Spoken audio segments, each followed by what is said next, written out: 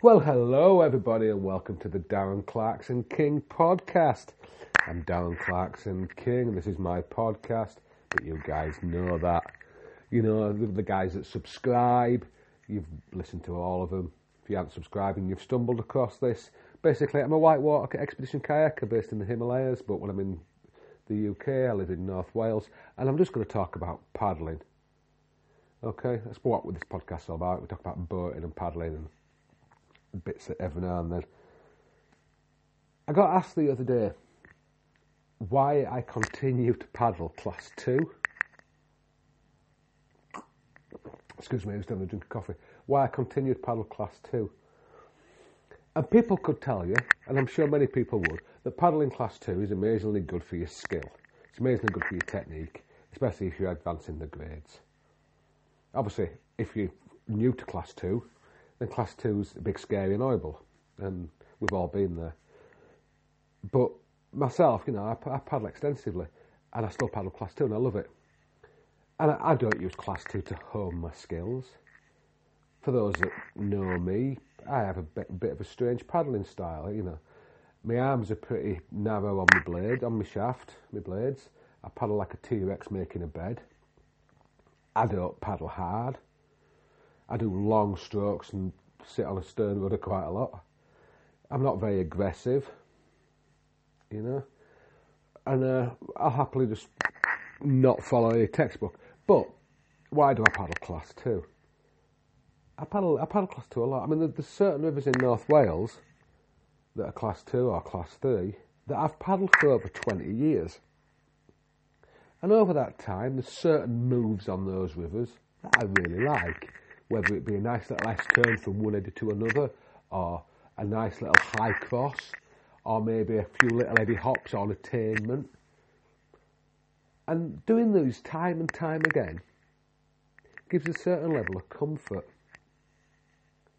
No matter how bad your day is and how bad your week is, if you get on that class 2 and you make those same moves that you've done for 20 years and you can still do them, life's alright, isn't it?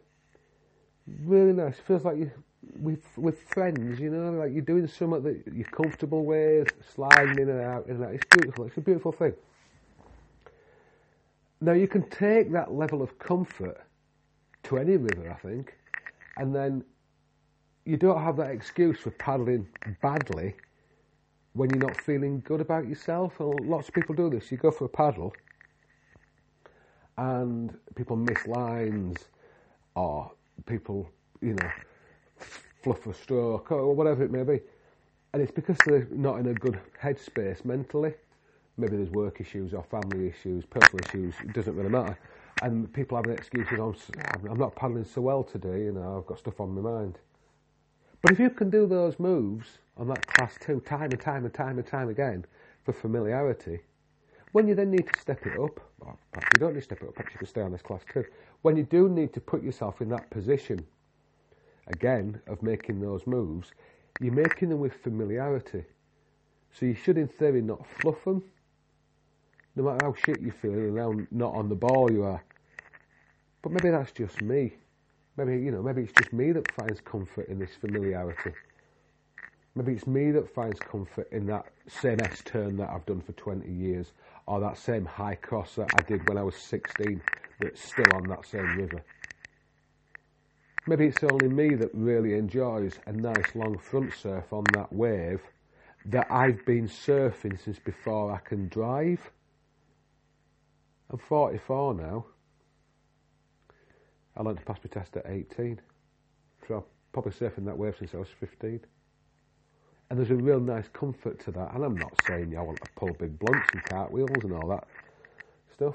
No, I'm just talking about the familiarity of going into a river and just feeling comfortable with how it works. It's not about anybody else, is it? It's not about showing off. It's just about you sitting there, enjoying the feeling of your boat sliding in and out, enjoying the feeling of the water spraying in your face. If you get to speak to people in eddies, all the better. You know, if you get to ignore people, that's fine too. Excuse me a second, I'm just going to take a drink of tea. The coffee's there. when we are making these moves, and I think this goes for any river, not just when we're cruising around on our class 2, when we are making moves and pulling out of eddies, I think it's super important, no matter where your headspace is, whether it be that you're there for a social paddle, or a solo bit of training, or whatever you want to call that, or a bit of coaching, or whatever it is. I think when we are pulling out of eddies, there's certain things that people tend to forget that people need to remember. And we need to remember to always look upstream when we're cruising out of an eddy. A lot of people forget that. And look, if it's a busy river, especially on artificial sites, I know it's in Britain, people tend to forget this. If you're about to pull out of an eddy, then you need to look upstream, make sure nobody's on a charging arc into your eddy, or is likely to come into your eddy. And similarly, when you pull into the flow, that you're not going to sweep in and there's nobody in an eddy opposite that's going to come out at you, and vice versa. Those in the flow, they can't stop. You're in an eddy, you can, not set off. So I think it's super important that people do look upstream. I think it's really important when people surf waves and play in holes that you get out of the sodding way. We all love the surfing, we all love to play in holes, but come on, people coming downstream have got right away there. You can argue with me, and you can argue with me all you like, but they've got the right way coming down. They ain't going to stop. You can get out of that feature. Yeah, your surf might only be a few seconds and you want it to be longer, but you can go back in and have another go. On a busy day, it's what you got to do. It really is. I also believe that if you are going out and just having a jolly nice time paddling on your local river, or, a river that, is well within your comfort zone, don't negate the fact that you're taking safety gear.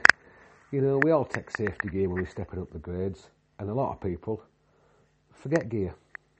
Not forget, just purposely don't take. People go, oh, I'm paddling my local run, it's class 2. I don't need to take my rescue kit or my throw line or this, that and the other. But you do. Because, you might not get in trouble and your mates might not get into trouble. But somebody on that river, especially if it's a busy tourist type river, they need some help. I know that some of these artificial courses, these wet gyms, so to speak, have got bank support, but most of them don't. I have a bit of an issue with these artificial courses, these wet gyms. But, maybe that's another podcast.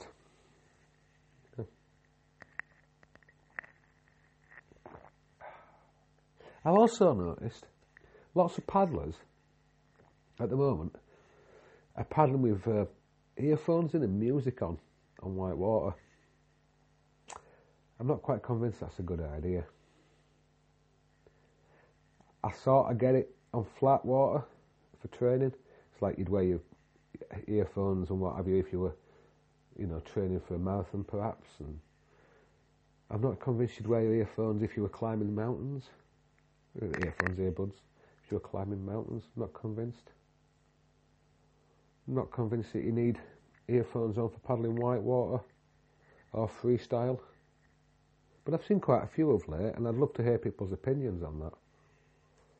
I'm not convinced. For me, having music on when you paddle distracts, not necessarily from your paddling. I'm sure 1,000 people will paddle better with music on, but it distracts from the environment, and I think it takes away the interaction with the environment, especially interaction with other water users.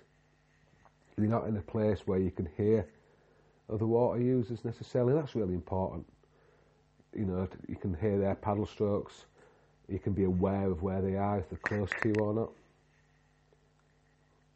That's pretty important, isn't it? But, what do I know? Not a great deal. I know this weekend is in the UK, for those that care about this sort of stuff, is the National Student Rodeo. Now that makes me feel really old.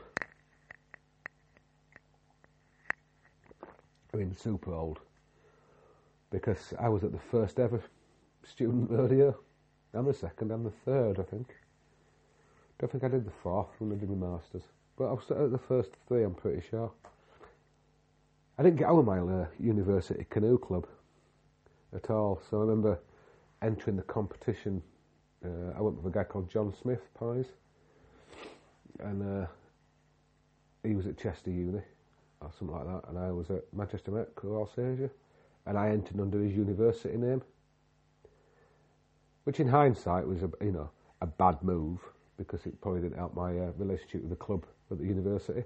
But then I wasn't a member of the club, so that was all right. But I think I got some sort of certificate or some medal or something. I think John ended up keeping it because I never got it. I think it went to his uni in the end. But that was really cool. I mean, that's back in the day when, we had toppos. I'm pretty sure I used a topo for my first student rodeo. And a set of, it must have been Werner's, must have had Werner's by then. Playboat play vest, which was a HF classic. Black Protec helmet with a stick-on visor. Imagine that was definitely in there. All that stuff would now be in the old school event, wouldn't it? But at 44, I mean, most of my paddling's old school anyway. I don't quite understand this new school cool. I want to keep my head dry as long as possible. Do a lot of paddle twirls. But no, I hope these students at the NSR are having a great time. And the paddling at Nottingham, I mean, it's probably the only whitewater course in the world where, you can get Val's disease, leptospirosis, Val's disease, Lyme's disease, I'd imagine you could probably get AIDS. It's that dirty. But hey, what do I know? Not a good deal. I've not paddled Nottingham for years. I mean, years and years. But people love it, and that's fine. I paddle a lot in Wales, and I'm sure you can get all sorts of stuff in Wales. Probably can't get AIDS off the river, but you might be able to get something else. All those jokes about Welsh people and sheep, I imagine. But anyway, I digress. I digress as normal. I've been getting a lot of people asking me about gear. And as people know, this podcast is not supported in any way by manufacturers. Why would it be? Who's going to talk to me, give me kit to talk about? I bought a load of new kit recently, which is really nice. And I have upgraded it from the order I put in was for dark colours, and I've actually upgraded it to bright colours. I don't think it matters. I think now in this marketplace, there's no bad gear. I don't think there's a bad boat design, maybe for the last decade. I don't really think there's been a bad PFD or helmet or any of that for a long time. I think you've got to be sensible that you don't buy a black or white helmet for whitewater for that obvious reasons, or you've got to be aware that if you're wearing dark colours that you're a bit hard to see if you swim and all that sort of stuff. But, when it comes to actually buying a whitewater boat, I think for the last decade, whitewater boats have all been pretty good, providing you're buying one for what it's intended for. I think for most people, a boat that was good 10 years ago is still possibly good now. I don't think the boat I use at the moment is probably the best part of a decade old in design. I really like it. It goes forwards and backwards and stops. It boofs, it rolls, it crosses eddy lines and it surfs waves. It'll run the Glen pretty well, and I can get 10 days food in the back if I need it. It's fine, isn't it? It's not a 9-foot race boat. I don't need a 9-foot race boat. It's not a 12-foot, ultra niche race boat neither. It's got grab handles and a seat and a plastic step-out pillar and a full plate footrest. That's sort of all you need in the boat, really. And I think people need to be aware that, in a year's time, the boat that they buy is going to be superseded by another model. And I'm not convinced, and people can please, can shout me down on this, that getting the newer model will make you a better paddler. I'm not sure it does. I think if your skills are up there, you can get the best out of the newer design boat. But if the skills are not 100%, the older design is probably sufficient for you.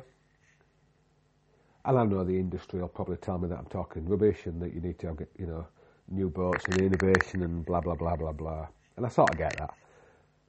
My two favourite boats at the moment, like I say, one's at least a decade old in design and one's older than that. And they both seem to work, They're pretty cool. And it's about, this takes me back to familiarity. You know, I've talked about familiarity of moves on rivers and making you feel at home. I think familiarity of boat as well is a really nice thing. I'm not saying that people shouldn't chop and change the boats or jump into a different boat and all. I'm not saying that at all. But there's a certain level of comfort using a boat you've used for a long time. Sort of feels like part of the family, doesn't it? You know, you jump in that boat. You don't need to ratchet yourself in. You don't need to piss about putting new hip pads in, adjusting your thigh grips and all that. It's just sort of there, and it just kind of works. And you know that. And it's lovely, isn't it? You know, you get in your boat and it just works as it should. And I really like that. Anyway, I've not got much else to say, but I thought I would rattle out this quick podcast, talk about NSR a little bit. In the future, I am going to do a podcast about the D-Fest, which will sound a lot like an advert for the D-Fest. And I hope it sort of does. I mean, I'm really hoping the D-Fest happens this year, because the festival on the River Dee would be amazing. It'd be a delight, wouldn't it? It'd be an absolute delight. Delightful indeed. So, you know, we'll have somebody on this podcast and we'll talk about the D-Fest. We'll get Dave back on. And I know Dave's audio is a bit shocking, but anybody that's met Dave knows his audio is shocking anyway. It's not just down to the fact that he slouches on his surf while drinking rum and doing a podcast. But I might get Dave back on, I'd like that. We're going to try and get Nick on and out from System X at some point. I want to talk to them about, you know, early days of rodeo paddling, which is now, you know, freestyle to you millennials. But back in those days, I think it might have even been called hot dogging and rodeo. We'll have Nick and Ant on perhaps at some point. You know, I might just knock on their door in their office and we'll have those guys on. We might have Baker on. I quite like Baker, Sean Baker. I keep mentioning Sean in these podcasts, and I hope somebody tells him to play these, and then we can actually have him on, because, you know, he's quite influential. There is also 1,000 people I'd want to interview, and I'd really like some comments on this, like the lesser known icons of British or world paddling that we can bang on and learn some stuff that's not about millennials and social media and all that. I mean, the only reason I've got my smartphone at the moment is to do these podcasts. I'm going to drop out and go back to a Nokia brick at some point, I imagine. Nokia brick. It could be any old phone, couldn't it? I shouldn't name drop brands. Nokia not going to give me a free phone. But no, I'd like to get people messaging me about this, that and the other.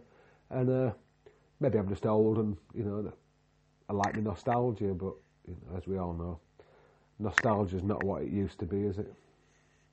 But on that note, thank you for listening to me, and if you've not been listening to me, that's fine. I've been talking to nobody for 18 minutes, but that's fine. Anyhow, you guys have a great day, guys. You guys can have a great day, and I might hopefully see you in an eddy sometime. If I do catch you in an eddy, I'm the guy that looks like a homeless Santa. Ask me some questions, and we'll maybe talk about it in the podcast. Anyway, have a lovely one. Ta-ra.